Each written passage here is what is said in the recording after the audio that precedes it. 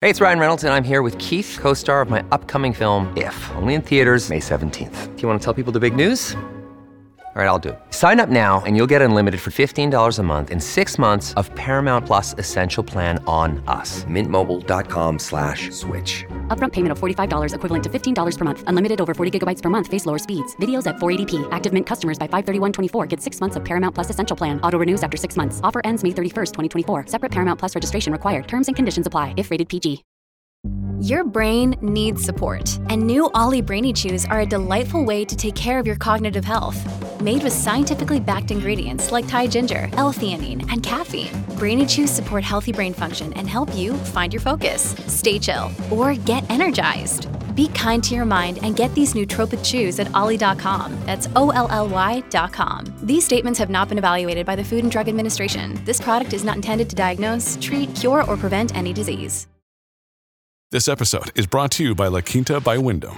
Your work can take you all over the place, like Texas. You've never been, but it's going to be great because you're staying at La Quinta by Wyndham. Their free Bright Side breakfast will give you energy for the day ahead. And after, you can unwind using their free high-speed Wi-Fi. Tonight, La Quinta. Tomorrow, you shine.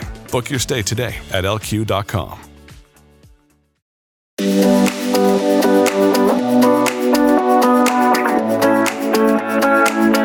Hi, I'm Alice Living, best-selling author, personal trainer, and host of Give Me Strength, where we discuss the positives of living a stronger life physically and mentally with the hope to inspire you to do the same.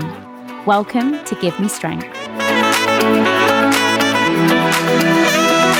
My guest today is Arsenal footballer Jen Beattie, who I had the privilege of seeing win the Helen Rollason Award at the Sunday Times Sportsman of the Year Awards last year. Her story of courage and tenacity in the face of adversity made me instantly want to reach out to interview her. And so I am so excited to have her here today. She has said she had a late night last night, but she had a lie-in this morning. So hopefully you're feeling fresh, Jen. I am. Thank you so much for having me. No, it's my pleasure. I'm really excited to have you on. And like I said, obviously I hadn't heard of your story until the award ceremony last year. It was last year, wasn't it? God, that feels like a long time ago. And I just really found the way that you spoke and kind of your message around everything that you've gone through, just so inspiring. And so I'd love to chat through that today. But I really wanted to start, as a female football player, I wanted to hear how you got into it.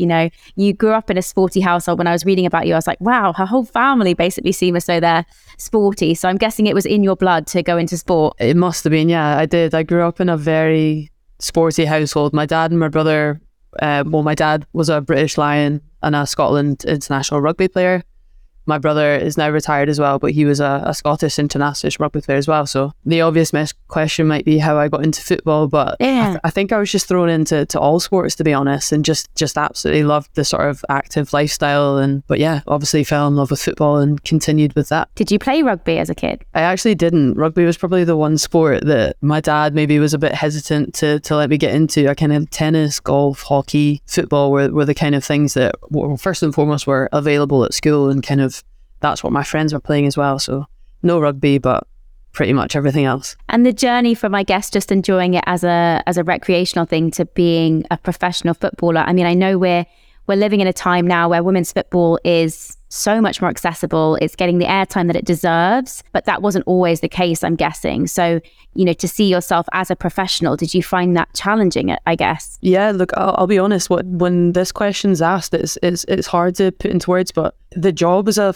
professional footballer didn't necessarily exist. So I was playing football purely for enjoyment, playing with boys teams, and, I played with one of my best friends at the time as well. But in all honesty, Bend It Like Beckham, Keira Knightley, and that whole sort of scholarship to America was that was the dream. That was kind of the big thing that was potentially available. So, I mean, I remember making a UCAS application for university, but thinking about a year out as well, age 17, 18, not really knowing what I was doing. And then that's when the opportunity to come down to Arsenal came up. But yeah, in all honesty, the professional football idea for a female just didn't necessarily exist when I was a kid. I saw this thing on Instagram the other day, which was the 20-year anniversary. I think it was 20-year anniversary of the release of Bend It Like Beckham. Yeah. And I just remember being like, oh my God, first of all, I can't believe it's 20 years, but also, wow, that film was so groundbreaking in so many ways. And I think it really inspired so many people to get into football. Definitely. I remember one of my birthday parties was to go and see Bend It Like Beckham. If it was 20 years, so that would have made me 10 or 11. Yeah. And I'll still remember it to this day, you know, taking friends with little pick and mixes that my mum had made up to go and watch this film, and just fell in love with the idea of playing football. Yeah, no, definitely. The women's game is growing in popularity. I've seen, you know, even I've just seen things online.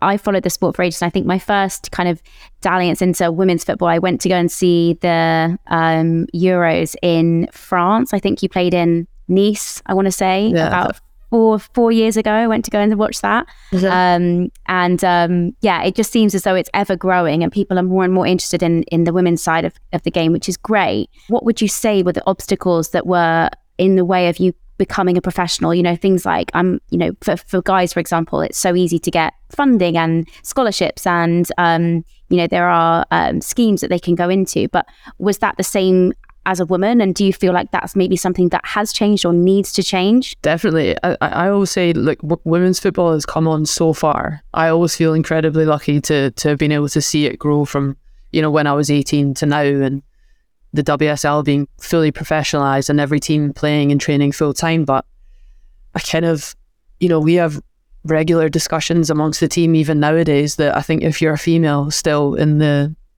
football industry, you just have a responsibility to keep pushing and keep growing and keep, you know, chapping on doors to have conversations, even no matter what club you're at. What if you're in WSL 2 or WSL 1, that we need big clubs like Arsenal, like Chelsea, like what Man City have done the past few years to keep growing the game and keep funding women's teams, because there are incredible players out there and incredible teams that are just trying to prove themselves. But I think one of the biggest things is probably just attitudes of general public. Kind of, we've had men's football for so long, but now sort of realising that women's football can be really great and we can get big crowds, and there is a product there for people to enjoy. I think that's one of the biggest things. Definitely. And also the sponsorship and that side of things as well is super important, I'm guessing. 100%. I think Sky Sports came on board this year for our league, and that level of exposure, you can see already that the game is growing even in one season. And like what you said, even coming to watch, I think it was the World Cup in 2019 that was it. in Nice.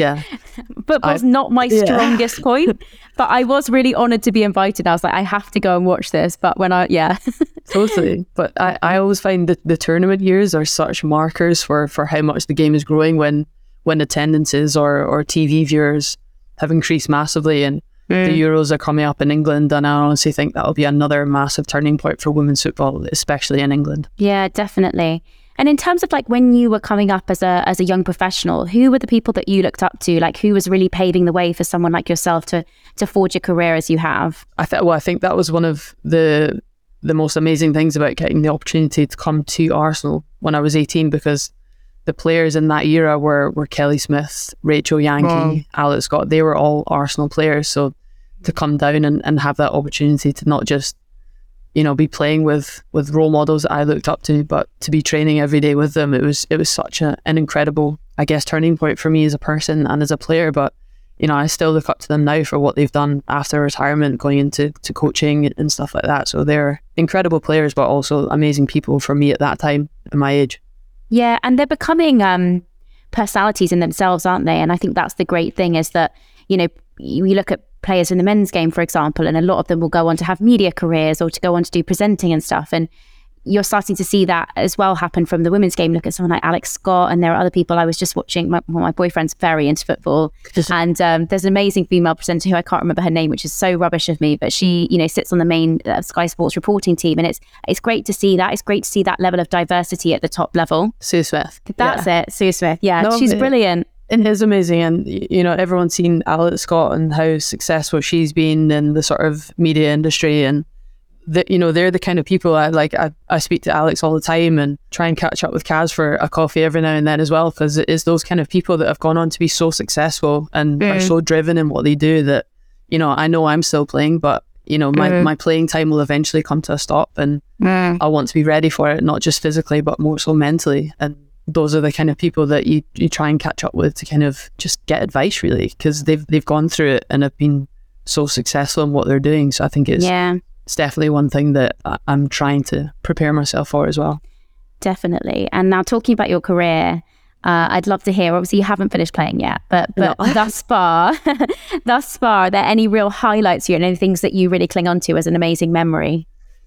Well, it's funny you were in Nice for the 2019 World Cup, but that for me that was my first major tournament. So to get there with Scotland and to be playing at a World Cup, that for me felt like a dream come true, or a dream that maybe didn't even necessarily exist, but one of the sort of moments that I'll never forget. We played Argentina in the third group game, and it was at Parc des Princes in Paris, and I actually scored against Argentina.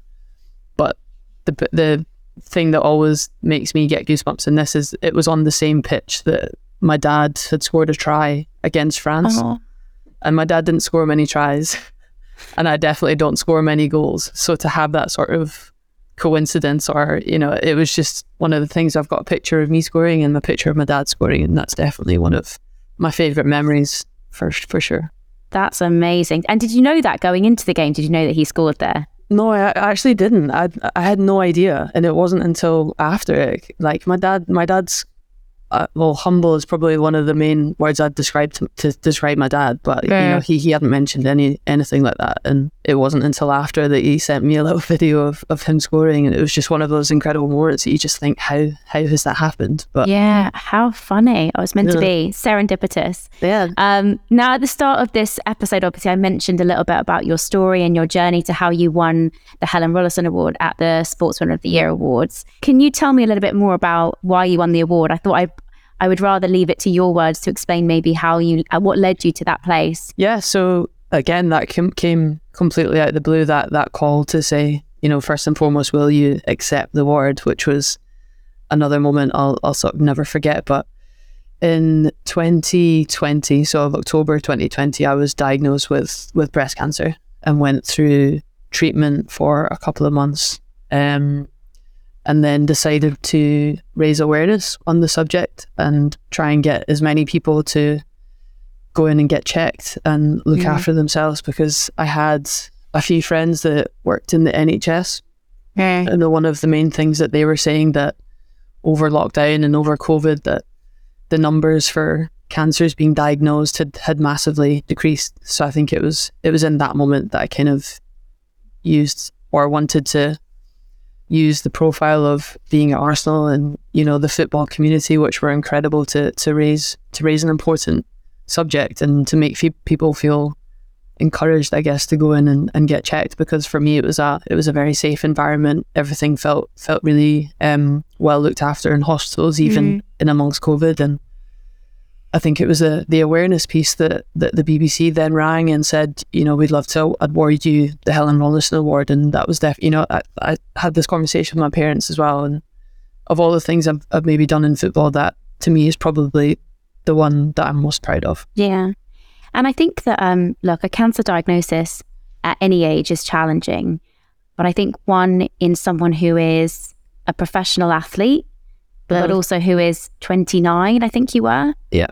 You know, like it must have been incredibly unexpected and a really challenging diagnosis to overcome. How did you sort of get to that point? I know you've talked about, you know, making sure that you check for lumps and bumps and all that sort of stuff. Was it just a routine check that you just thought, this doesn't feel quite right? And also, you know, being, as you mentioned, in a time of COVID, were you, you know, more, you know, because as you mentioned, a lot of people didn't feel confident enough to go to the doctors at that point. Yeah. Was it sort of something that you were just like, no, I need to go and I need to get this looked at? Yeah, so I obviously felt something abnormal, something just didn't quite feel right. Yeah. And I think it's at this point that I always feel incredibly lucky with the job I do, because football was up and running by that point, and we had a doctor on site that I was able to ask, you know, can you have a feel of this? What do you think? And it's credit to her. She referred me on straight away. Got me a checkup appointment that I obviously needed, and after a few tests, that was kind of, obviously a diagnosis came off the back of that. But I feel like I felt very lucky that I was able to go into work and had a doctor there on site to kind of help me through the process, because, you know, I can totally understand why people wouldn't have wanted to go to their GP during that difficult time. Yeah, definitely.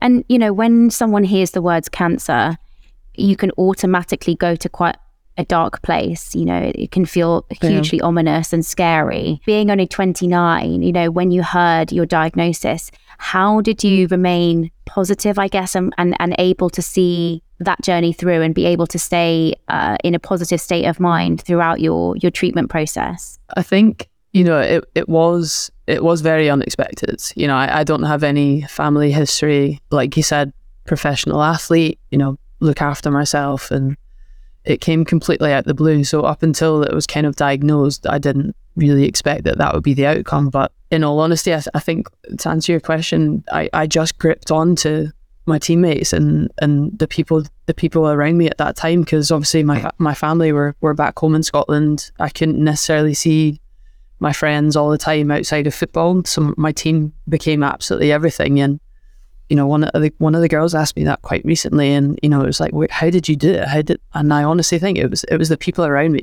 You know, I don't think it came within me. It came from talking about it and normalizing the conversation. And you know, if I had appointments or I had stuff coming up, I would tell the girls, and they were incredible with me. I don't think I've said this to many people, but before I had the surgery, I let the girls feel it, because I was like, this is what you need to look out for. Like, this is what it might feel like. So just kind of sharing it. And I guess, that's where I found strength in talking about it and leaning on people around me, because I didn't really know what else to do. But I think also I was lucky that it didn't limit me very much from playing football, apart from the surgery. One of the main things, obviously, I went through was radiotherapy, and the doctor advised exercise as a kind of side effect, or not a side effect, sorry, a counteract the side effect of fatigue. So when I turned around and said, you know, I actually play football, that's my job, he kind of like, right, okay, you'll be fine, just keep going. Wow. but it was the one time where I felt normal, or the one time where I didn't feel like I was going through anything. It was my complete escape. You know, I got outside into the fresh air, was able to run around, and that for me was the one point during the whole process or throughout the day where I'd feel normal, and I'd feel that I wasn't thinking about anything health related. So that definitely got me through it. And I think it's just testament to the fact that, you know, we hear about team sports, and I think, you know, I actually, in some ways, I'm sad that at school I was really rubbish at sport because I never got to experience like the buzz of being in a team, because I never made the team. But I do really look at, you know, team sports, and even now I've had friends who've like joined netball teams later in life when they're older, or, you know, amateur football teams and stuff, and just that camaraderie of having people around you and the connection that sport can bring. And I think it's a real testament to the power of sport, that I think it kind of disarms you of any ego or any kind of, you know, any baggage that you might bring to that space, and actually just allows you to be who you are and what you do within that sport, on the pitch or wherever it is. And I think it's really amazing to hear that was what got you through, that it wasn't necessarily, you know, an inner strength as such, although I'm sure there was some of that, but that it was really the environment that you were in that helped you to navigate such a difficult situation. We'll be back after this.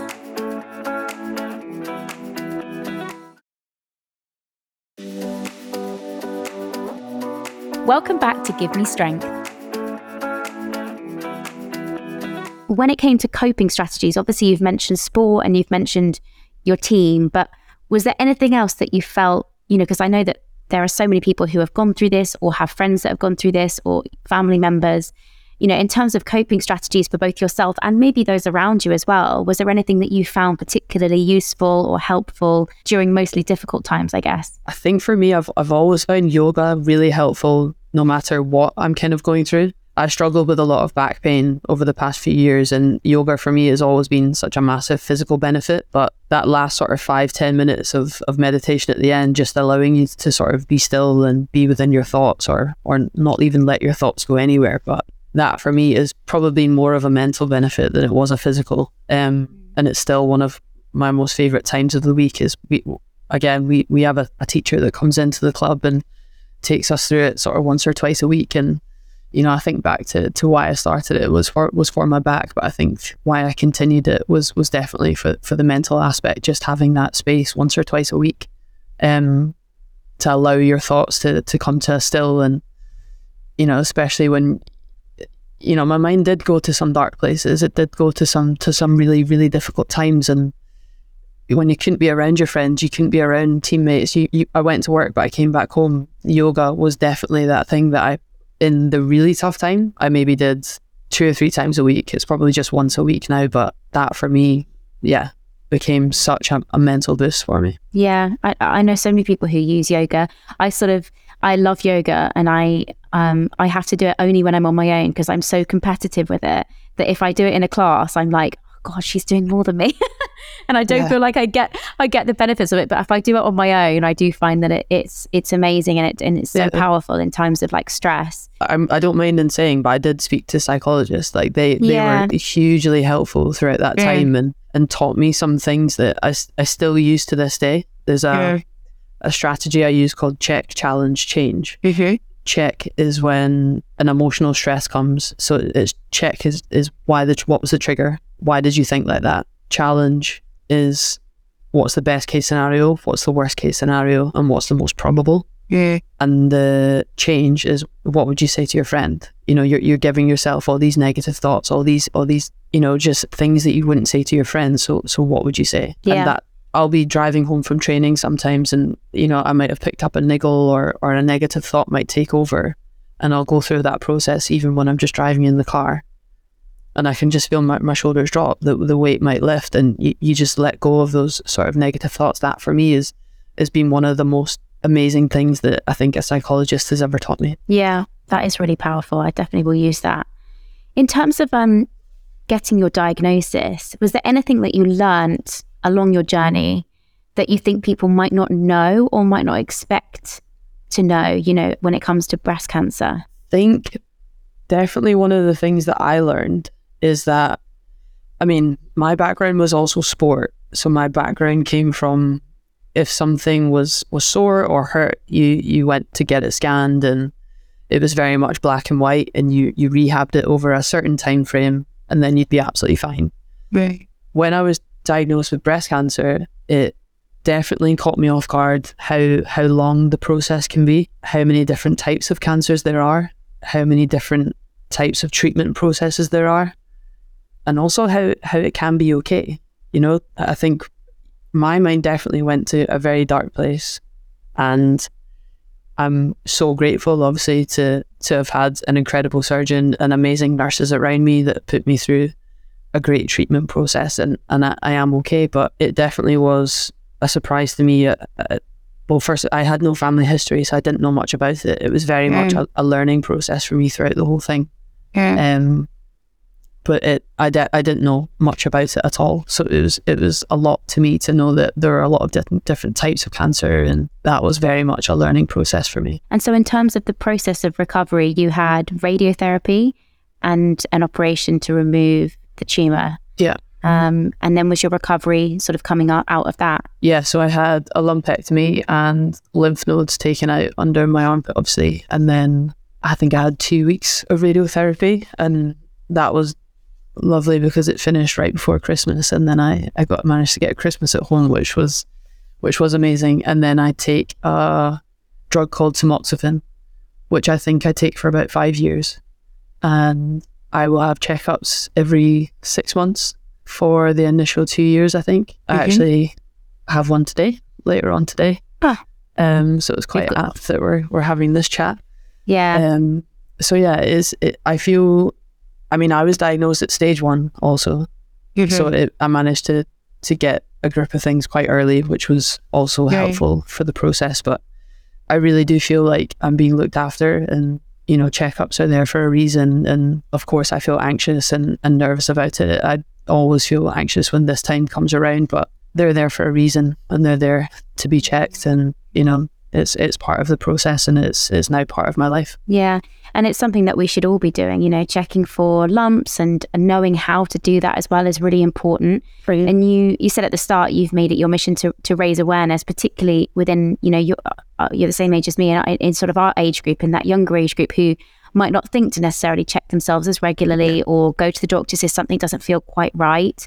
Have you got any advice for people who are listening to this and thinking, okay, yeah, maybe I should start to just take a little bit more awareness of my boobs and other bits, and you know, where to start with all of that? Yeah, so when I was younger, I don't think I really knew how to check properly, you know, but obviously having gone through the process of being diagnosed with something, you learn how to check properly. But the advice I was given by the nurses was the best time to check is sort of between day 6 and 10 of your cycle. So normally when you come off your period, once a month, because your breast tissue can change a lot with your cycle, as we all know.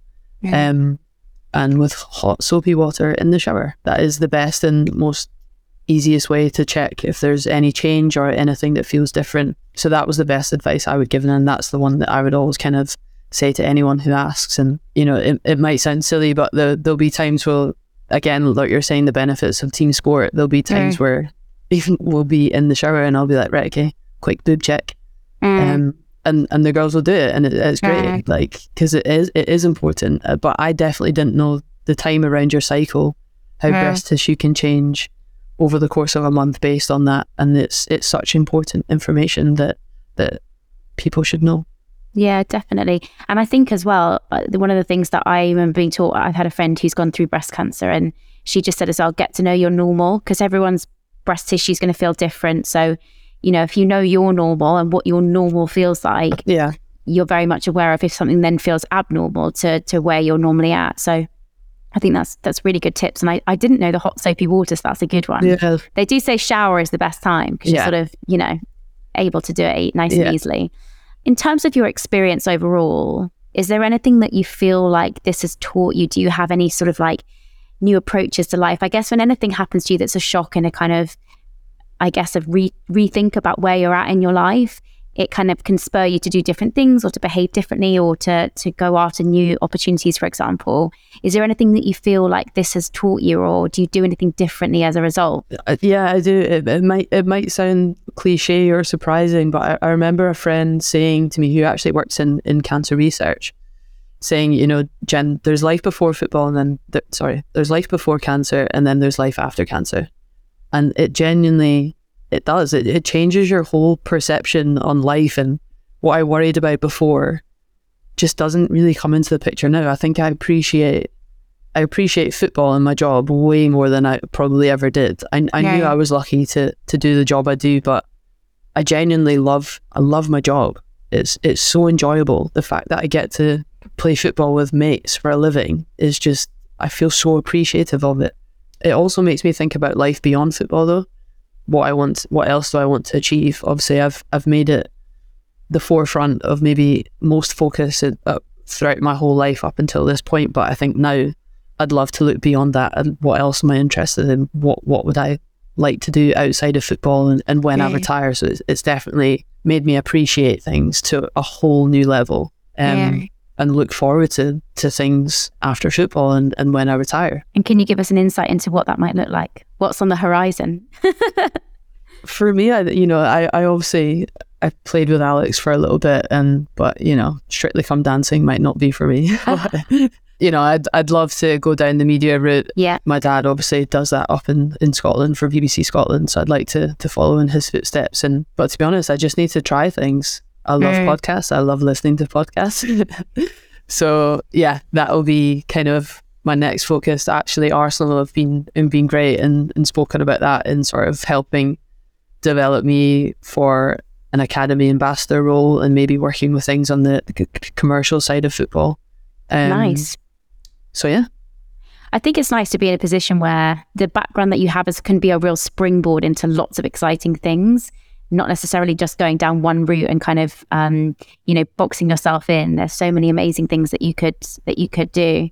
I love the idea of the media stuff, but I also think that how exciting that you can throw yourself into lots of different things. I think the podcasting thing is great. And even just as an ambassador, I think you're an amazing role model for so many people who would want to go into the sport, particularly young girls. So I think that sounds really exciting. And in terms of what the future holds, apart from the work stuff, is there anything else that you are looking forward to? Particularly, you haven't finished playing football yet, so yeah. So what do the next 2 years have in terms of your sport and what you want to get from it? There's still so much I obviously want to achieve in football, and lifting trophies for Arsenal was one of the main reasons that I came back here and wanted to sign. So. The enjoyment aspect is through the roof, but to lift a trophy with Arsenal would just be the icing on the cake. Well, I have my fingers crossed for you. And I also just want to say, like, amazing achievement that you have come out the other side of something incredibly challenging. And the fact that you're now using your platform to raise awareness, I think is huge. And I think particularly, and one of the reasons why I wanted to get you on is, you know, in healthy young populations, I don't think cancer is spoken about enough. And I think to see a professional athlete come forwards and say, you know, even myself as, you know, picture of health to everyone outside of, you know, your circle, this also happened to me. I think that's really, really important. I'm not saying that there's any specific type of person who would get cancer, but, you know, I think that having a conversation about, you know, checking in young women and young people is a huge thing. So I really am so grateful for your job in raising awareness and your very deserving award, which I saw you win. No, thank you so much. I think that was definitely one of the biggest things for me, is when I started to talk about it was realizing how common it actually is. Yeah. I think until you go through something, you don't realize a lot of people are going through a similar process. So speaking out actually made it so much easier for myself and hopefully a lot of other people too. Yeah, I really hope so. Well, Jen, thank you so much for your time. I'm really, really grateful. And we can't wait to see what comes of you. I hope to maybe see you on Strictly Come Dancing one day. Maybe. Who knows? Who knows? No, thank you so much. Have a great rest of your day. Thank you so much. Thank you so much for having me.